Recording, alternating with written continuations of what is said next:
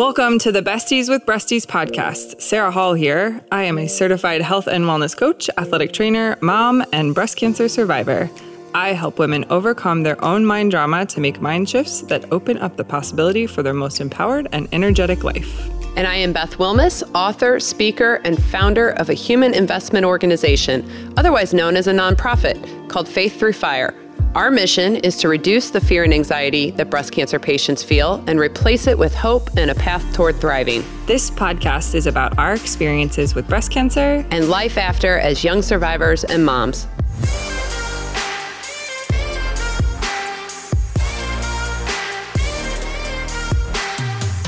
Beth, your hair looks nice. Thank you. Do you like it? I do. Yesterday I was a blonde. Today I'm a brunette. This is like a big change for you. You know what, though? I did you do this because your wig was brown? I did this because I was bored and I decided that I needed a change. A boredom and anti-blonde. It's fall. So I thought, well, and I'm going to be on the news tomorrow and I'm like, why not just go on with brown hair? I don't know. No one will recognize you. You'll be incognito. I know. Nobody's going to know who I am. No, I had brown hair 6 years ago. I like to change my hair a lot. I haven't done it in a while, but so right before when I got diagnosed, I had blonde hair. And then in preparation for chemo, I chopped it all off into a pixie and then I dyed it brown. And then when I got my wig, I was like, well, if I'm going to have to get a wig, I'll get the hair I never had, which was very long, thick and brown. It was beautiful. It was. Yeah, you had a pretty wig. I wore it once and then realized this is for the birds. It's too hot and itchy. And I ended up wearing a baseball cap basically all the time or a scarf. But yeah, so I was like, well, maybe we'll just go back to that color. Yeah, it looks so nice. Well, thank you. Yeah. I appreciate it. I like it. Yeah. I mean, it's just my life is so mundane now that This is a big change. This is exciting for me. It's like I would say your life is not mundane. You don't think so? No. Feels very like Groundhog Day sometimes. Really? Maybe not. I mean, I think you need to look at somebody who works in an office. That's you true. and I do not have the same day ever. No, that's true. That's true. We don't have the same day ever. But I think that's my ADD talking. Yeah, I have a very high bar when it comes to like, you do. Change. Ping, ping, ping, ping, ping. She's the human equivalent of what's the game where you push the buttons and it the flicks ping the pong? little Ping pong. No, it's not ping pong. Paintball. Pinball. Pinball. Thank you. When two people with chemo brain are trying to talk. Ping bong. Ping bong. Ping bong. Ping bong. Yeah, that's her. She's just in human form. Good grief. All right. Can we get serious now? Yeah, let's get serious. Yeah. We're going to have a doctor on. We need to be serious, right? Serious. So we are going to be talking to Dr. Trina Ebersol, and she is a plastic surgeon and assistant professor of surgery at Washington University St. Louis School of Medicine. She specializes in aesthetic surgery and breast reconstruction. Dr. Ebersol is on the podcast today to talk about aesthetic flat closure. So we've already spoken to a patient about aesthetic flat closure, and we thought it would be really good to follow that up with a doctor in St. Louis that's performing the procedure. Yep. And aesthetic flat closure is just a form of reconstruction surgery for women who opt to stay flat after breast cancer and want a very smooth, contoured look after their surgery. So today we're going to talk about aesthetic flat closure, what it is. We're going to talk about barriers to receiving AFC or aesthetic flat closure from surgeons or plastic surgeons. And then considerations for the procedure and how to feel empowered to find a surgeon who can provide you the look you desire. So before we do that, let's hear from our first sponsor. Hair loss is consistently ranked as one of the most feared side effects of chemotherapy treatment. The emotional impact chemo hair loss can have on patients has been well documented. Scalp cooling is a simple treatment that can prevent hair loss caused by certain chemotherapy drugs. The use of scalp cooling is proven to be effective in preventing chemotherapy-induced alopecia and can result in people retaining much of their hair. Paxman is the global leader in scalp cooling. Their cold cap is scientifically proven to reduce hair loss during chemotherapy. If you are facing cancer treatment and concerned about losing your hair, ask your provider about scalp cooling and visit our website at www.coldcap.com. All right, and we're back. Thank you so much, Dr. Ebersol, for being here. Yeah, thank you guys for having me. I think aesthetic flat closure is actually a pretty common thing that a lot of women ask for, but people That's don't know. amazing because I'll be honest, I had the hardest time finding a plastic surgeon in St. Louis who was saying that they did them. So I I'm was gonna say, I feel like a lot of people don't necessarily talk about it though, for whatever reason. really okay. Well, I was thrilled when I found out you do this surgery and could come on and talk about it. So, can you kind of explain what aesthetic flat closure is for women that maybe aren't familiar with it? Yeah, and there's a lot of women, I think, as you guys know, and your listeners know, it's a personal decision, and women come to the office for different types of reconstruction. I think just knowing that it is an option is something that many people don't necessarily realize when they come in to see. I think just because you're getting so much information from so many different doctors. So just knowing that it is an option in terms of your reconstruction after the mastectomy. So basically, it's not just a closure because once they do the mastectomy, even for different body types and chest types, you'll have different amounts of excess skin. And so basically, an aesthetic flat closure, the goal is to achieve basically a flat contoured look and kind of delineate the skin that way. I think most plastic surgeons do offer it if it's what the patient wants, but there's still a lot that goes into creating the look of the aesthetic flat closure. And from patient to patient, that's a little bit different. And you can still get it even if you have had implants or a different type of reconstruction and you decide, later for whatever reason you don't necessarily want that and want an aesthetic flat closure. There's just different considerations that go into that versus if you do it from the get-go. I think that's something that's important to know about. The other thing that I also think is important is that your breast before the mastectomy kind of camouflage your chest shape and your sternum to a certain extent. And so when women come in wanting an aesthetic flat closure, oftentimes I just kind of warn them a little bit. I kind of take a look at their chest wall itself, like underneath the breast tissue, as best as I can. And sometimes they have what we call pectus excavatum or perinatum that's kind of camouflaged by breast tissue. And the reason I bring that up is it's actually fairly common that your chest and sternum area isn't totally flat, but it's actually a little more angled than what people expect. And so you can change the skin and kind of the thickness of the skin to a certain extent, but you can't totally change the underlying bony structure.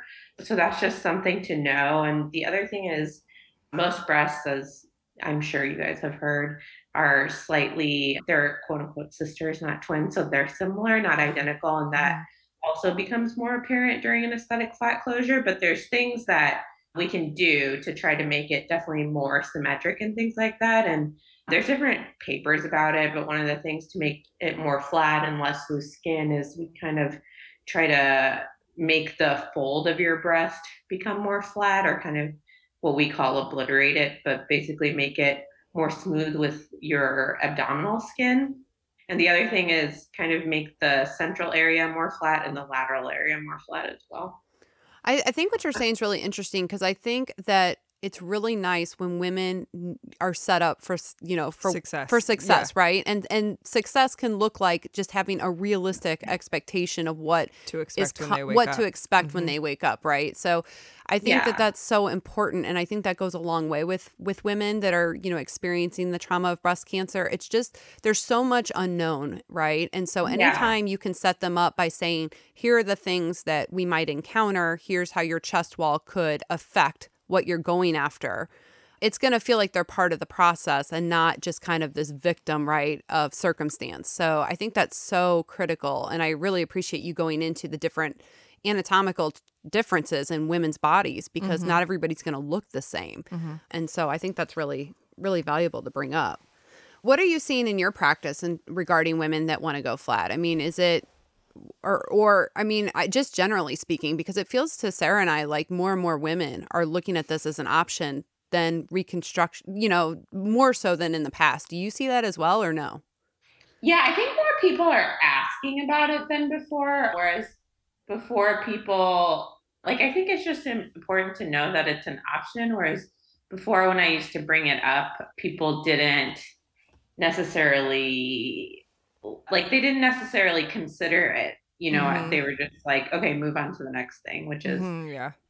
you know, what else can you offer? Whereas I think now people are more, or women, I don't know if they just know about it a little bit more. And so they're I have a more, theory. I think it's because when you don't know what you don't know, you think that having reconstruction is, I mean, like a lot of people who haven't dealt with breast cancer, they think it's going to be like a boob job. Yeah. So, and Yeah. they're just looking at it like, okay, well, give me back what I'm losing. Yeah. But a lot Yeah. of women are realizing, you know, that either after the fact and they're choosing to take their implants out, or they're just realizing after they have their surgery that it's not at all the same, that there can be a lot of complications, a lot of issues. The aesthetics aren't what they expected. And so I think it's becoming more of an option because women are realizing that you can't replace what you lost. You're not going to get back, you know, what breast cancer took from them, you know, physically. And so I think it's just an awareness of, you know, what's really possible. And then, you know, I don't know. I mean, that's what I think. What do you think, Sarah?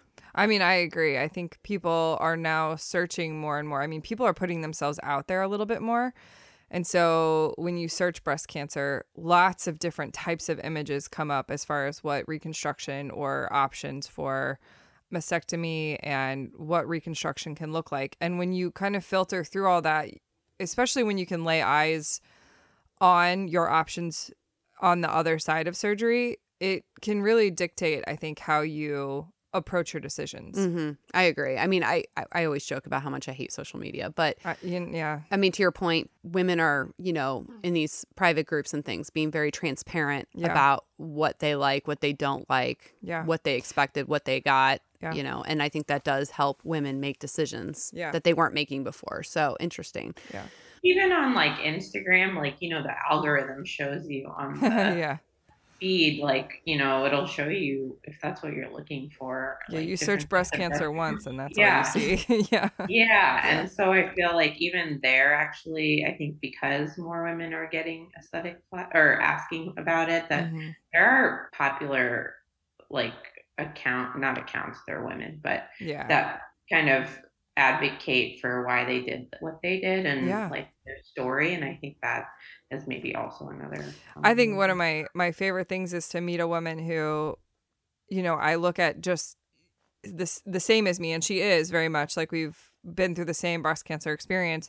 And then I've known her for a long time, and then I'll find out she's flat, and I'm like, wait a second, how did I not know that? Like, and I don't know why I feel like that. It doesn't change my opinion of her, but I feel that she's almost like more empowered, and I look to her like in a different way. Do you? Why? Because she made a choice that's different than yours? Yeah. And you guys had the same thing? And Yeah, she just wasn't very vocal about it? Or Maybe because I see so many women being like, look, I chose this, and I'm like showing off my chest, and it's this thing. And then I look at all breast cancer patients, I guess in the same way that when I grew up, I look at everybody and I'm like, we're all the same age. You know, it feels like the equal playing field until I look at somebody. And I mean, it's crossed my mind to go flat in many different occasions. I think so. Then when I meet somebody who's like, I'm flat, and I'm like, oh, I could like draw from your experience a little, like tell me what it's like. And, I think you and I are always interested in people's stories, especially when they choose something different than what we did, because it is empowering. It is like so empowering. I find it empowering when I meet women that are making different choices than I make, and I learn from them, and I feel empowered by them, because if they can do it, I can do it. And so I think it does kind of send that message, right? But also I mean, women who are flat, they have like, that's the thing. When you go down that rabbit hole, I mean, they'll talk about all the different ways they disguise the fact. Some of them are just flat and proud, and they don't try to hide it at all. Like they openly, other people are more discreet about it. They want to wear patterns, you know, that kind of trick the eye, and they'll go to some length, or they'll wear prosthetics depending on where they're going or what they're doing. They'll go to some length to kind of disguise it, because I mean, really at the end of the day, who wants to talk about their chest with other people? I mean, whether you have reconstruction or not, like that's just not something that you go into conversations with. So I totally get it, but I think that's really interesting. Before we talk about kind of barriers to this procedure, can we do Boobs in the News? Let's do Boobs in the News. Boobs in the News is a fun segment where we read funny tweets by real people or ridiculous news stories. Boobs in the News, Boobs in the News, Boobs in the News. All right. This comes from the Mirror.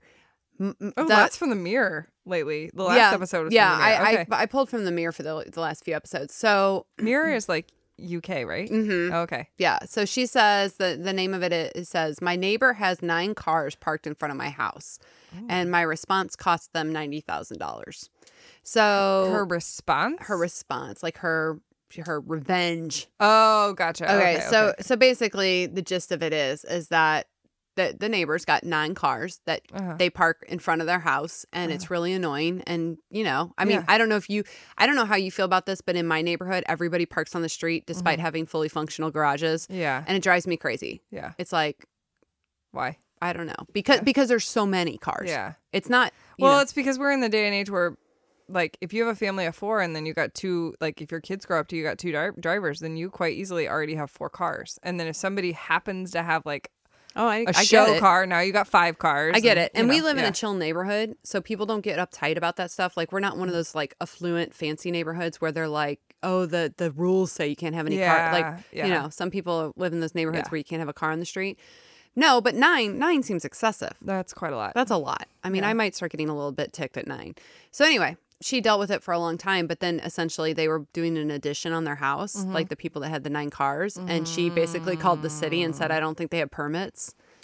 And they got fined 9. Like, they had to tear it down, and it cost them basically. I mean, that was kind of an a-hole revenge. I know. I mean, my question, maybe this is the nice person in me to be like, has she gone over there and been like, hey, you have 9 cars and this is annoying? That's my question. Before she just crossed the 90K? Like, I mean, that's the equivalent of being one of those jerks on social media that just says all the mean, nasty comments but would never do it to their face. Yeah. It's like, instead of going to your neighbor and backhanded. saying, hey, a lot of cars, can we do something about this? She just like, she told on them about their addition. They had to tear it all down. Yeah. And it cost them like $90,000. Oh. So I think the boob is her. Is her. Yeah. I don't think sad. I don't think that was nice. Yeah, that's not nice. Anyway, there's your bibs in the news. Yep.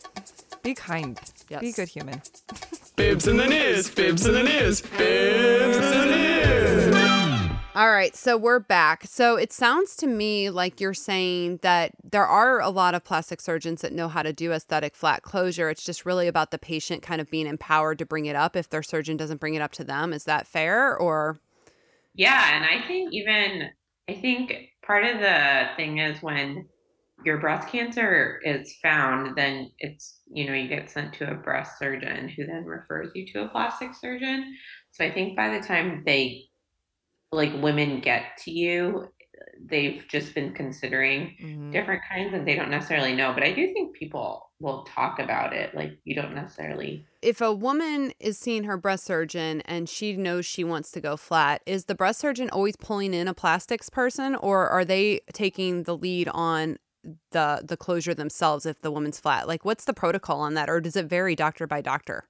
I think that varies more doctor by doctor, but also is definitely patient driven. Like, you don't necessarily need a plastic surgeon to do an aesthetic flat closures. There's definitely a lot of breast surgeons that are good at, aesthetic flat closures, but then some of them don't necessarily want to. And that, I think, also varies by geography within the US as well. But I think if a woman wants it and wants a plastic surgeon to do it and asks for it, I think it's very common. I spoke to one when I was doing research for these episodes. I spoke to one plastic surgery office that was a private practice, and they said they would never do aesthetic flat closures because the reimbursement's so low. We had a guest prior to you that is the founder of a nonprofit called Not Putting on a Shirt, and she said that part of their advocacy is trying to get those reimbursement rates up so that more doctors are willing to offer it.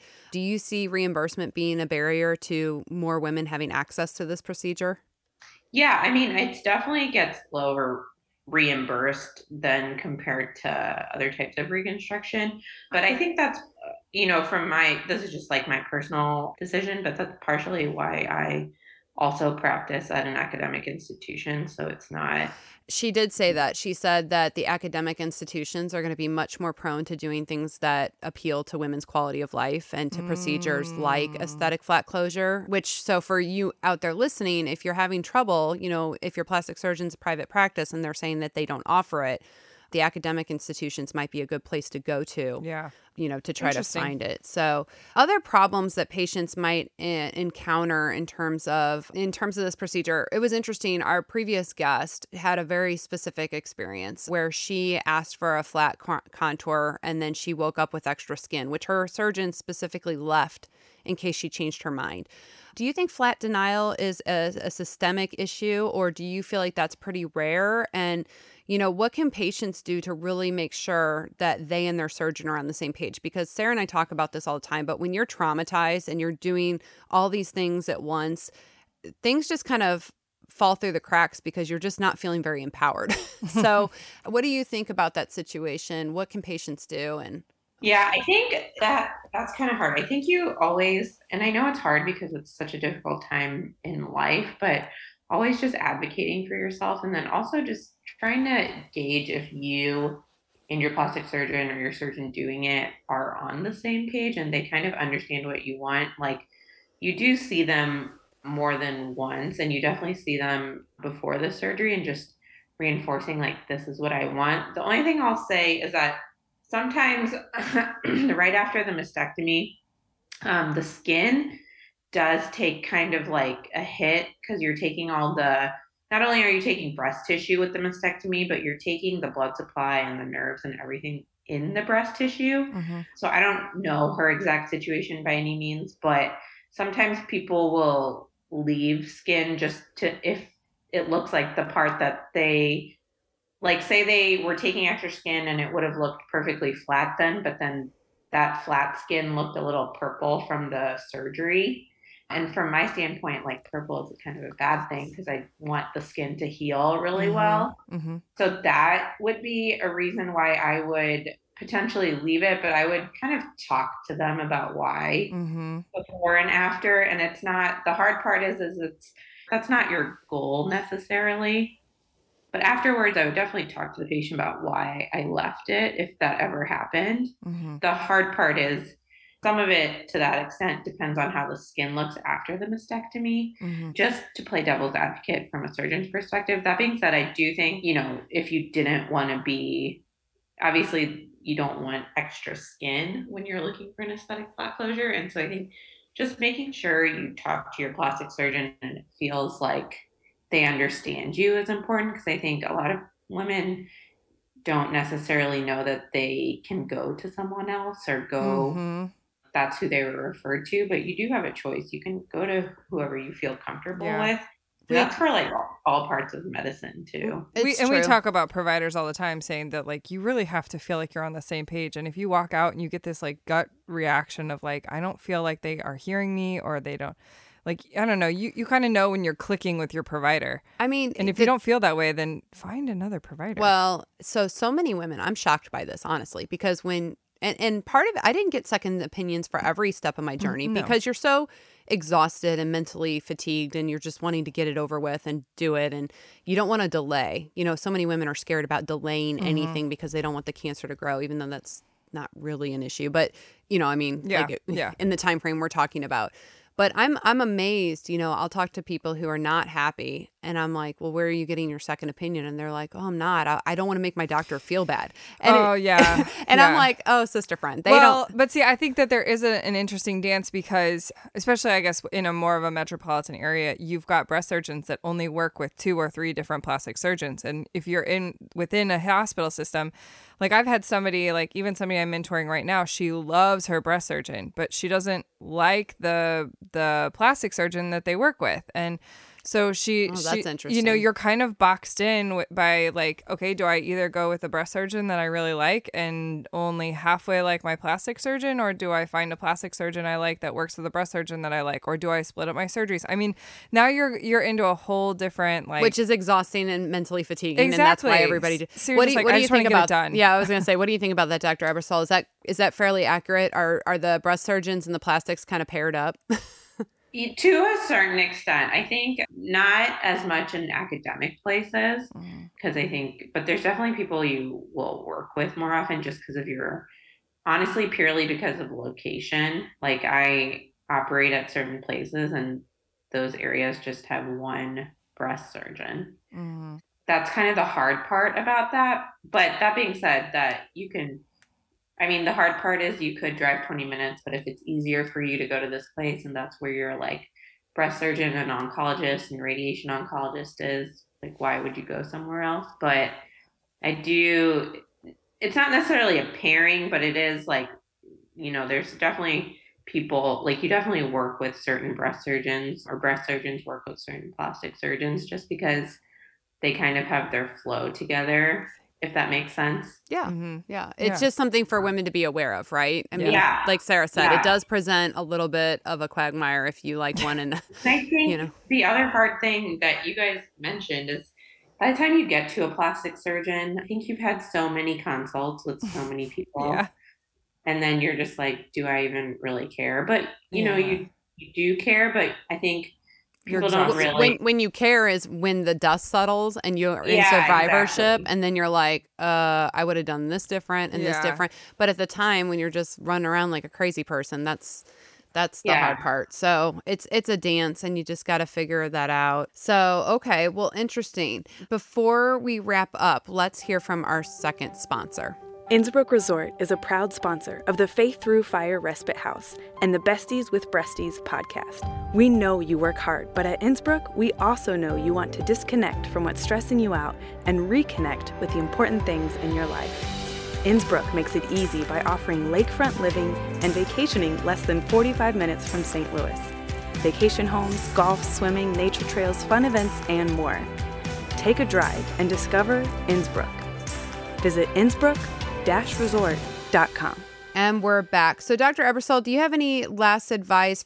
First of all, where can women find you? Because you do aesthetic flat closure. This is a procedure that more and more women are asking us about. So where can they find you? And then any last advice for women that are considering the procedure? My Instagram is at PlasticsMD, but in terms of my office, I have clinic both at Barnes West County and at Barnes St. Peter's.